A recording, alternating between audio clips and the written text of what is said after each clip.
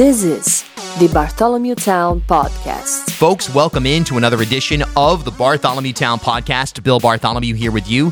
Always a pleasure to spend some time together right here on the pod. And today, we welcome in for the very first time here on Bartholomew Town, the former director of the Department of Administration during COVID-19, the former chief of staff to Governor Raimondo, and someone who is, let's face it, one of the leading, likely Providence mayoral candidates in 2022, Brett Smiley. And this is a good discussion on not only Brett's vision for Providence and for Rhode Island as a whole, but also kind of his backstory when it comes to certainly his time as the director of the Department of Administration here in Rhode Island during COVID-19. He was somebody who was on the stage for, we kind of guesstimated about 75 of the COVID-19 pressers. So a face and a voice familiar to many Rhode Islanders, and certainly a prominent player when it comes to the inside baseball of Rhode Island politics. And now, as we start to really look towards 2022 and what is going to be an epic year in Rhode Island politics in terms of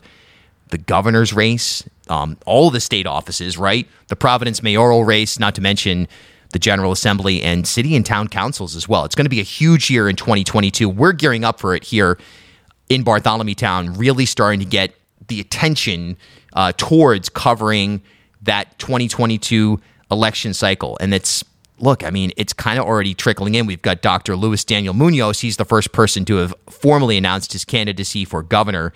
And as campaign finance reports came out, we saw Seth Magaziner. He raised like $300,000 in the first quarter here in 2021. So more or less, even in an informal sense, 2022 is well underway, and certainly on the behind-the-scenes side of things and also in the public-facing side of things in terms of people getting out and about in the community and starting to pitch themselves and their platforms and their vision. So in a way, I guess you could kind of say this episode is our first opportunity to delve into next year's massive year in Rhode Island politics, and we do so with Mr. Brett Smiley right here on Rhode Island's podcast of record, Bartholomew Town, which you may support by visiting our Patreon account. That's patreon.com/Bartholomew Town, or just go ahead and click the support button wherever you're listening. Okay, let's get to it. Brett Smiley in his first appearance here on B-Town. I'm sure it won't be his last as 2022 heats up. Let's get the conversation rolling here in May of 2021. We're here with Brett Smiley. This is your first time on the show, and welcome aboard. Thanks, Bill. Happy to be here. So you became, I think, for inside baseball people, you were already somebody who was well known inside Rhode Island politics and so forth. But during the course of the pandemic, you were, I didn't keep track or anything like that, but it seems like you were at like 75 or 100 of the COVID press briefings. And I think at one point early on, some people were like, oh, is that guy the lieutenant governor? Who is he? Like, what is he? So for the state out there, that the people who vaguely know who you are, know you from the COVID briefings, I guess kind of who are you? Set yourself up for the outer sphere of people who follow Rhode Island politics. Sure. Thanks. Yeah, I was at probably at most 75 is a good guess of those COVID briefings. The governor, Dr. Alexander Scott, and I were most often the trio to go up there.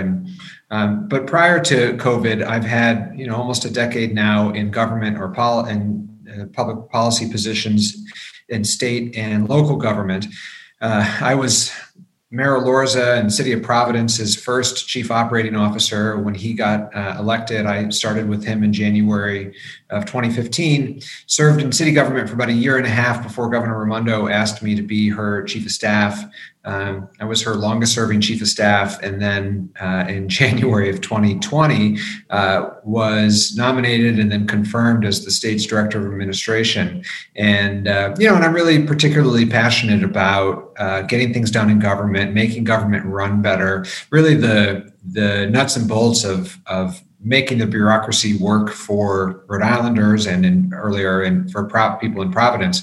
The irony over the last year, of course, was that I went over to DOA in January of 2020 with grand plans about what government efficiencies and what enhancements we were going to make to state government. And then, 4 weeks later, we started to shut the state down. And then by March, I started to see you on a regular basis at COVID briefings. And so all of those things I had intended to do at DOA didn't happen, of course, but we shifted to an entirely different set of work, which was keeping 14,000 state employees safe, transitioning a workforce to remote work, helping construct field hospitals and build testing facilities and manage over $1 billion in federal stimulus dollars while I was there. And then there's another $1 billion coming in now. And so it ended up being a really, really important time to be in government, but it just not exactly as originally planned. Yeah. And I want to get back to that period in a second. But, in Rhode Island, I feel like growing up here, you hear it at some cookout, people complaining or whatever, that the state has bloated isn't the right word necessarily, but there's a large government for such a small state. The constant comparison is, look at our taxation policies and compare it with New Hampshire, or compare the size of our General Assembly with New Hampshire, or state employees, whatever it is.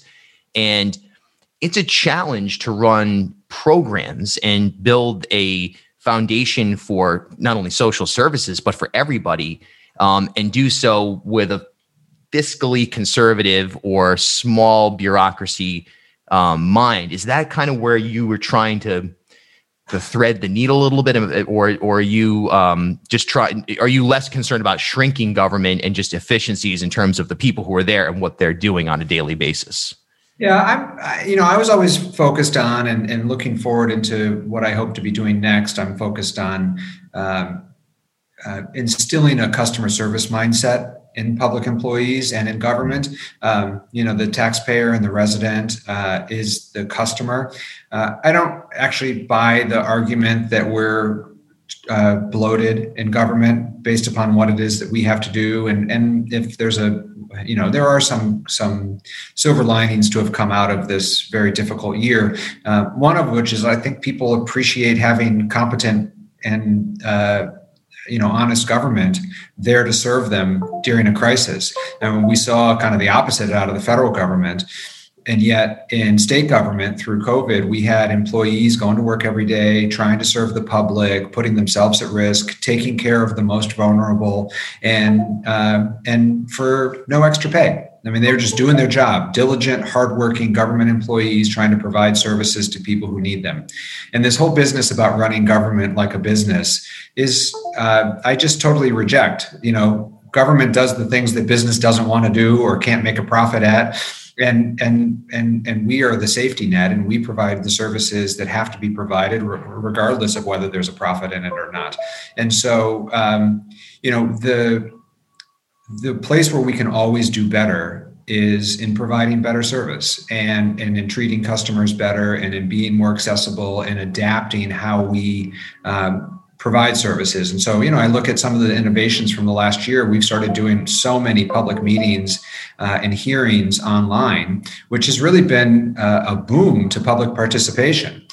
Prior to, it's just mostly kind of the inertia of being stuck in the old ways of doing it. There was some technology investments required, maybe the hours, our employees, government employees want to work the same hours as private sector employees. But the reality is in order for some people who have a 9 to 5 in the private sector, they can't participate in a public meeting or come to government without having to take a day off of work. And so looking at ways to innovate, ways to serve the public is really a priority to me. And I think, looking into the future, it's a huge opportunity and something that we're not very good at the local level. And I think we can do better. Yeah, I agree with that completely. I think that there's a huge opportunity for more involvement with the average person that doesn't necessarily follow politics, but there's an issue that they care about deeply. Or maybe they do follow politics, but as you said, they don't have the time or resources to get to the State House to testify or observe a board meeting, whatever it may be.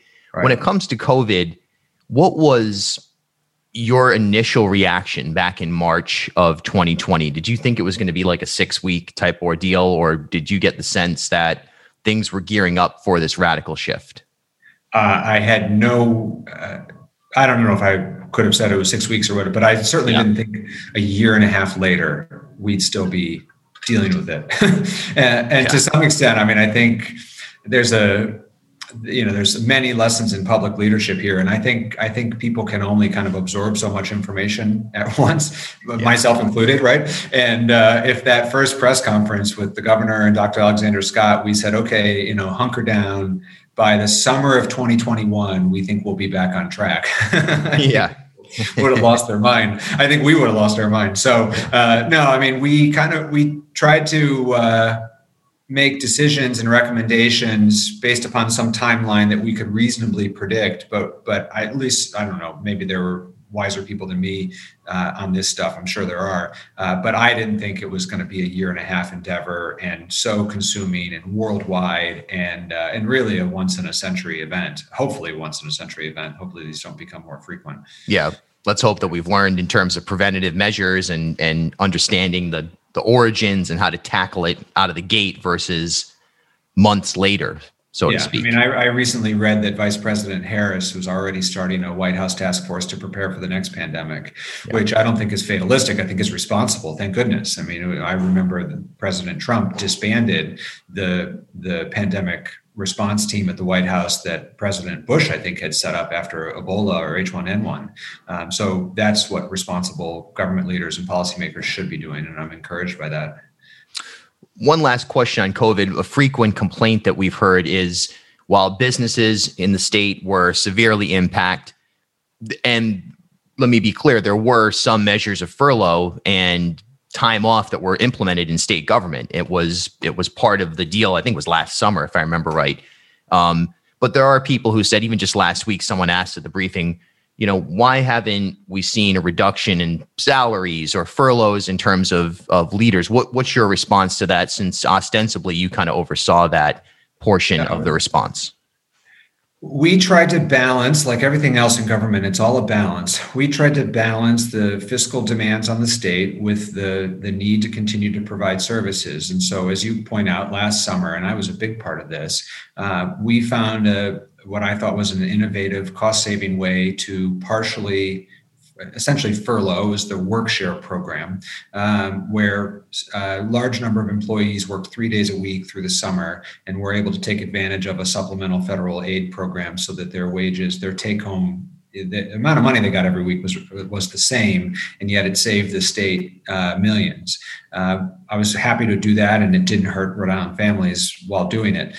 Throughout the rest of the year, you have to keep in mind, first of all, state employees haven't received a raise in over a year. Their contracts expired, and whereas normally we would be negotiating raises, their salaries were held flat. And as I was talking about earlier, we stayed open the whole time. Unlike some other employees that regrettably their businesses closed or shut down temporarily or cut back hours, state employees were still serving people in the state hospitals. They were still taking care of patients at the veterans home. They were still processing licenses at the DMV. They were still, providing critical services that never stopped being provided. And so these were essential workers, and they've been working without a raise now for 1.5 years, and the state's been able to continue to balance its budget. And so I think we found that balance. I was proud of how we treated our employees throughout, and they certainly made sacrifices in terms of their time and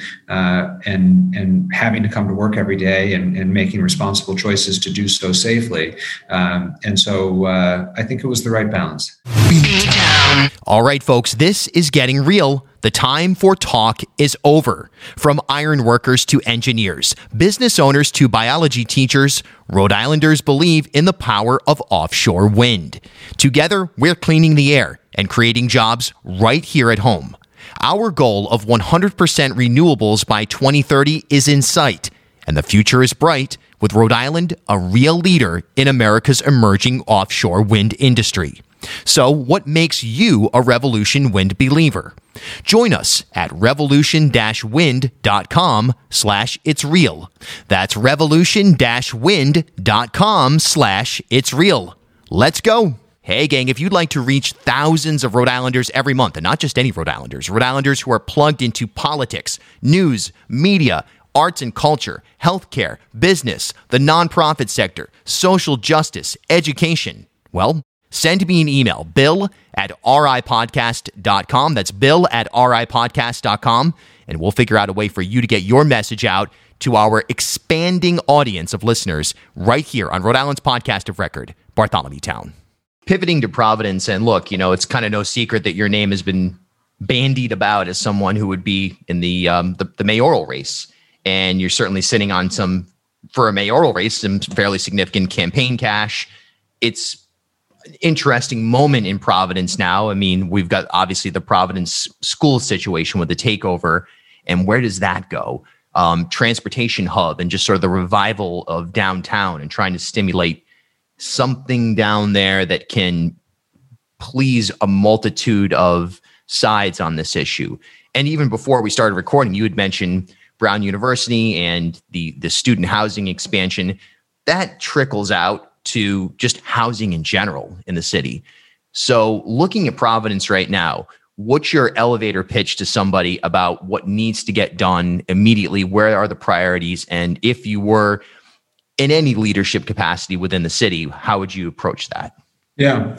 So, I love Providence, and I think a lot of us do, and it has all of the ingredients to be a world-class city, and yet it always seems just out of touch to actualize that potential. And I think it's because we've gotten distracted and neglected, what I'll call the basics, but it's the things that are the core quality of life issues for neighborhoods. We have roads that we struggle to have the money to pave, and then we cut into them again and again, and we pay to pave them 2 or 3 times. There's chronic potholes, sidewalks that never get repaired, sewers that are crumbling and cause neighborhood flooding. These basic infrastructure problems, in addition to things like noise complaints from the ATVs and the motorcycles. Last summer we had a real problem with fireworks. The city, has chronic kind of complaints about street sweeping that I hear from commercial business owners on our kind of main streets throughout Providence, that it's just dirty, and that they like the things that people are asking for are not complicated.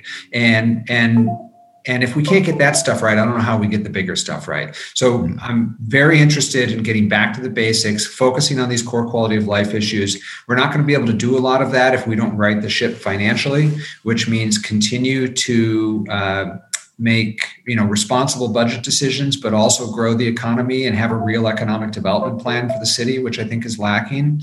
And then part of that economic development plan is good public schools. That's why people move to certain neighborhoods in certain cities and towns. And so you flagged the state takeover.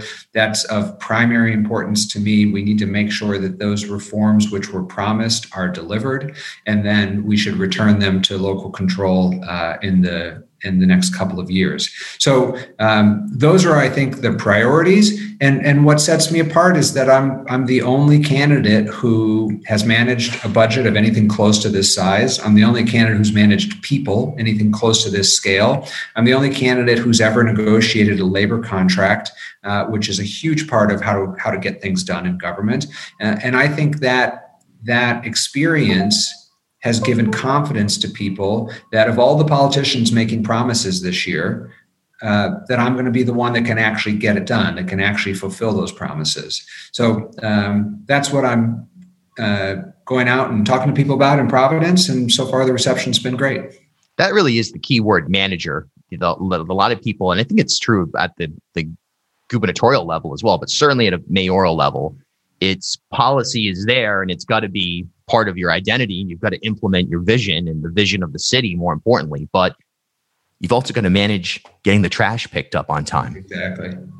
That's exactly right. I mean, the city council plays a role in policy. Frankly, the legislature plays a role in policy. As you well know, Providence is in Rhode Island is kind of a city state, and there's a lot of interaction between the two. And so the mayor needs to have a vision, and I certainly do in terms of policies that I'll advocate for. But my view is that it is primarily a management job, and I think that that's actually how you make changes that impact people's quality of life.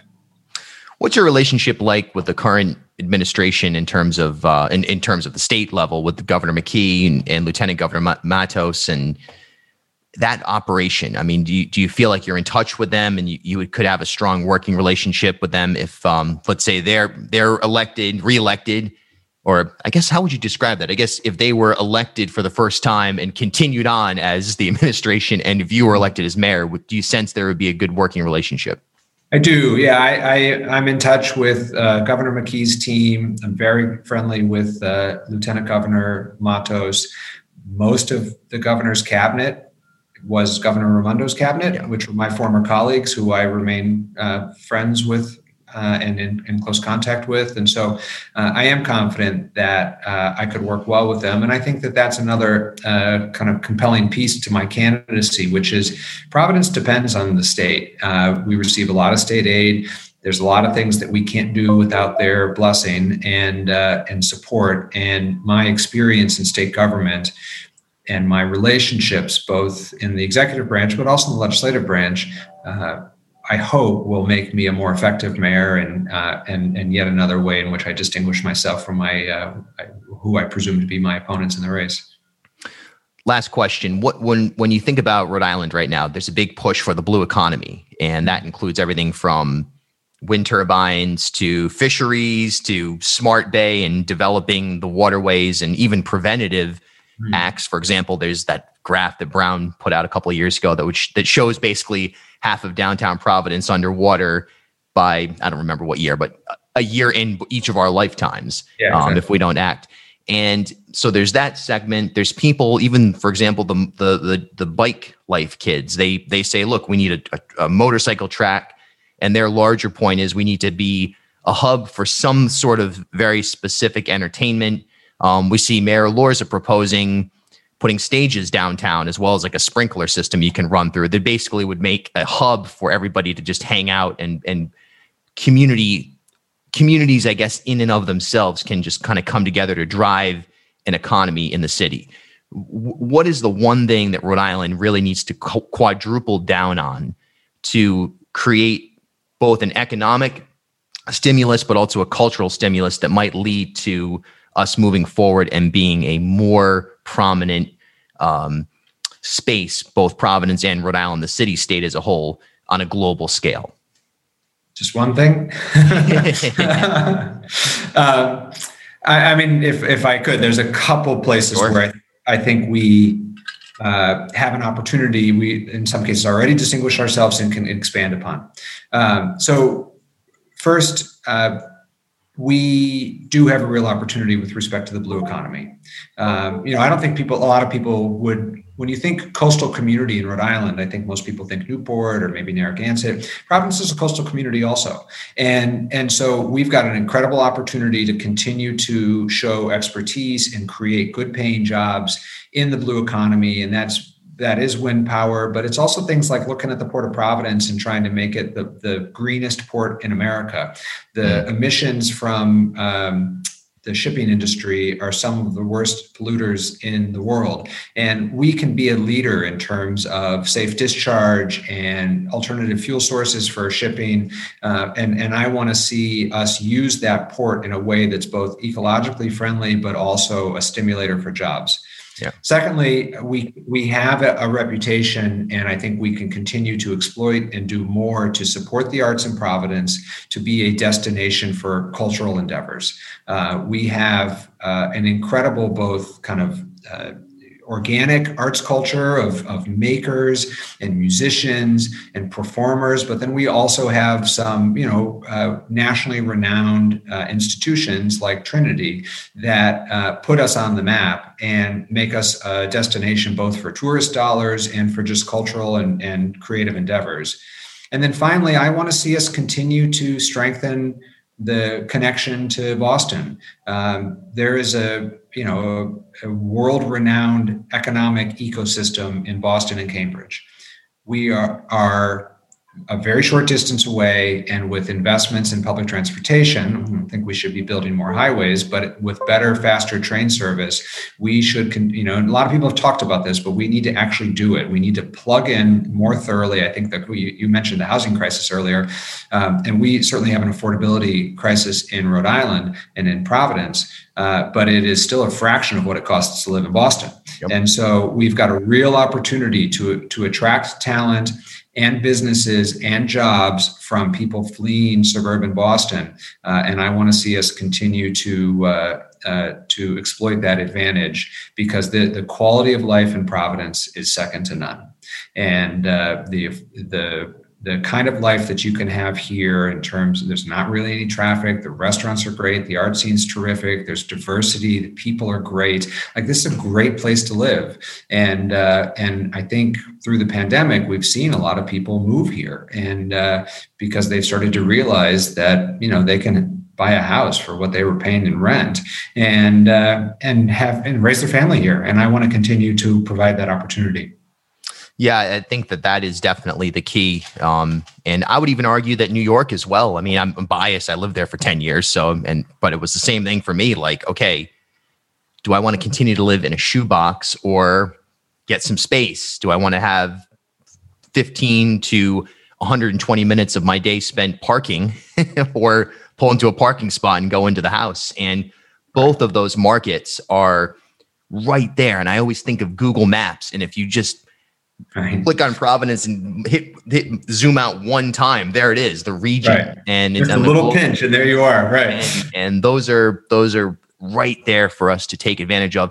It really comes down to trains more than anything else. Yeah, I totally agree. And if we're in a world, we don't quite know what the new workflow is going to be post-pandemic, but I think most people seem to think, I personally think it's going to be some blend between at home and in person for those who are in a job that can be working remote. And so if you need to be in the office one day a week, one day a month, one day a quarter, there's no reason you can't be based in Providence for a job that used to be based in New York or certainly Boston, but even New York at that point, one day a week, one day a month, that's doable. Rhode Island's podcast of record, B-Town.